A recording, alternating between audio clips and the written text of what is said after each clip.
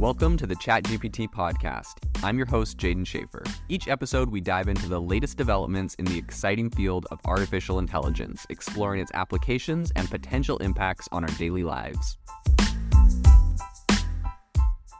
The innovation in AI right now is absolutely exploding. If you want to stay on top of all the insane disruptions and innovation that's happening right now, you need to subscribe to our newsletter on AIbox.ai. We send you daily everything that is happening, the news and the crazy advancements in AI technology straight to your inbox for free every single day. So go to AIbox.ai, subscribe, and stay ahead of the curve on the world of AI. Is Elon Musk going to take on ChatGPT? Now, we know ChatGPT is incredibly popular, over 100 million monthly users in the first 2 months, and it's created a lot of buzz in Silicon Valley. So a lot of big companies have been throwing their hats in the ring to compete with it.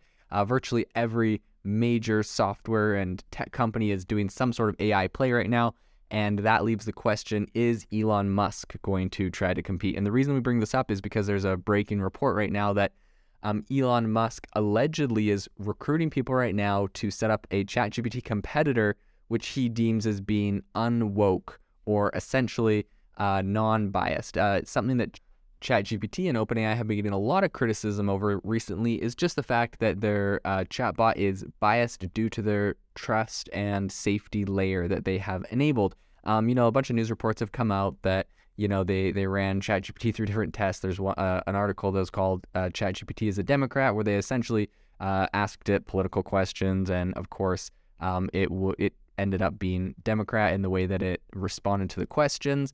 And this isn't due just to the nature of all of the content it was trained on. This is because essentially there are people at OpenAI that are manually putting in kind of these boilerplate responses to a lot of questions. So if it's a controversial issue or it's something about politics, it was able to write a positive poem about Kamala Harris or Joe Biden, but it wouldn't write anything about Trump. And then I've also recently seen people come out with Excel spreadsheets where they literally said, make a list of prominent figures and report whether they are positive or negative to society and whether they're controversial or not controversial, aka is ChatGPT allowed to talk about them? Because, it's been written that ChatGPT can't talk about controversial figures. So it came up with this whole spreadsheet, and Elon Musk and Vladimir Putin and Trump were too controversial to talk about, but people like Joe Biden and Bernie Sanders were just fine. And then they had it also rank like a list of terms, and they're like, tell us whether these terms are positive or negative. And they had every single Republican they put on the list was negative.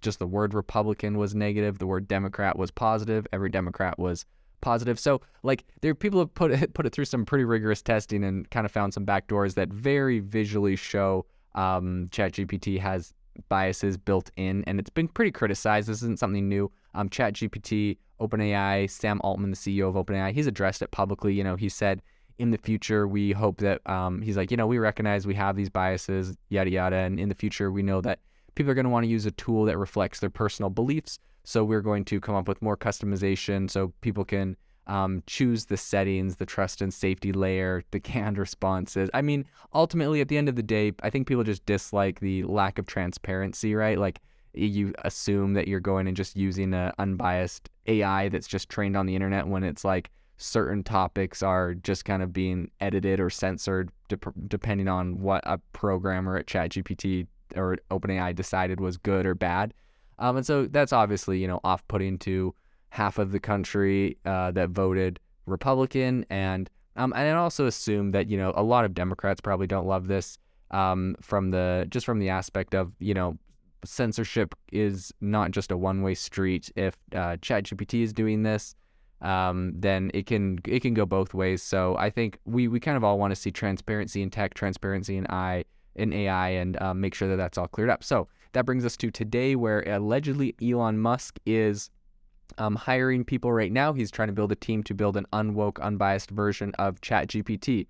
And so it's pretty interesting because apparently he has been talking with Igor Babushkin, who's a researcher that recently left Google's DeepMind AI unit. The report says that Musk and Babushkin have discussed assembling a team to pursue AI research, but the project is still in the early stages with no concrete plans to develop specific products. And also, it's important to know that Babushkin added that he's not officially signed on to the Musk initiative, according to the report. And neither Musk or Babushkin right now could be reached for comment on this. But it's interesting, if you look back in December, Sam Altman, the CEO of OpenAI, tweeted, and he was, talking about how he's talking about ChatGPT and how some people think it's AGI and some people think that it can go a lot further. And Elon Musk replied to him and said, ChatGPT is scary good. We are not far from dangerously strong AI. So you can see Elon Musk is someone that has been talking about AI for a long time. He's been talking about a lot of the risks that come with it for quite a long time. And he's tweeted about it a number of times over the last couple of months. So it's obviously a topic he's very plugged into. And I think it's pretty interesting to note that Elon Musk about 5 years ago said that AI is, I quote, far more dangerous than nukes. So that's a stance that he appears to be keeping even as the world is obsessed with ChatGPT and AI. And while Elon Musk co-founded OpenAI, it's interesting because he recently said that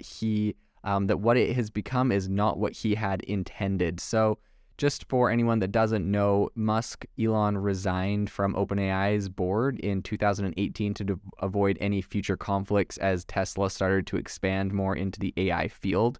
And he said that I had to focus on solving a painfully large number of engineering and manufacturing problems at Tesla, especially, and SpaceX. Also, Tesla was competing for some of the same people as OpenAI, and I didn't agree with some of what the OpenAI team wanted to do.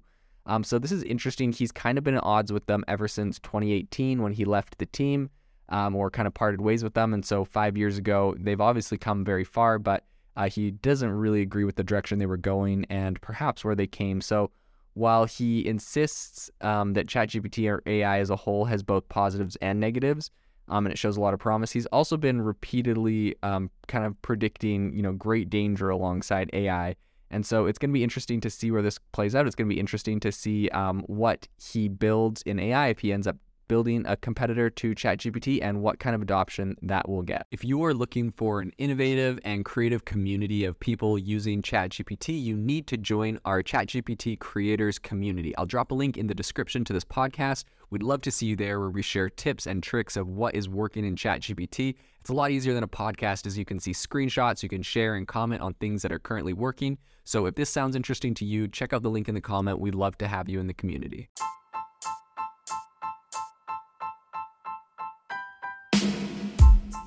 You've been listening to the ChatGPT podcast. Make sure to rate us wherever you listen to your podcasts, and have a fantastic week.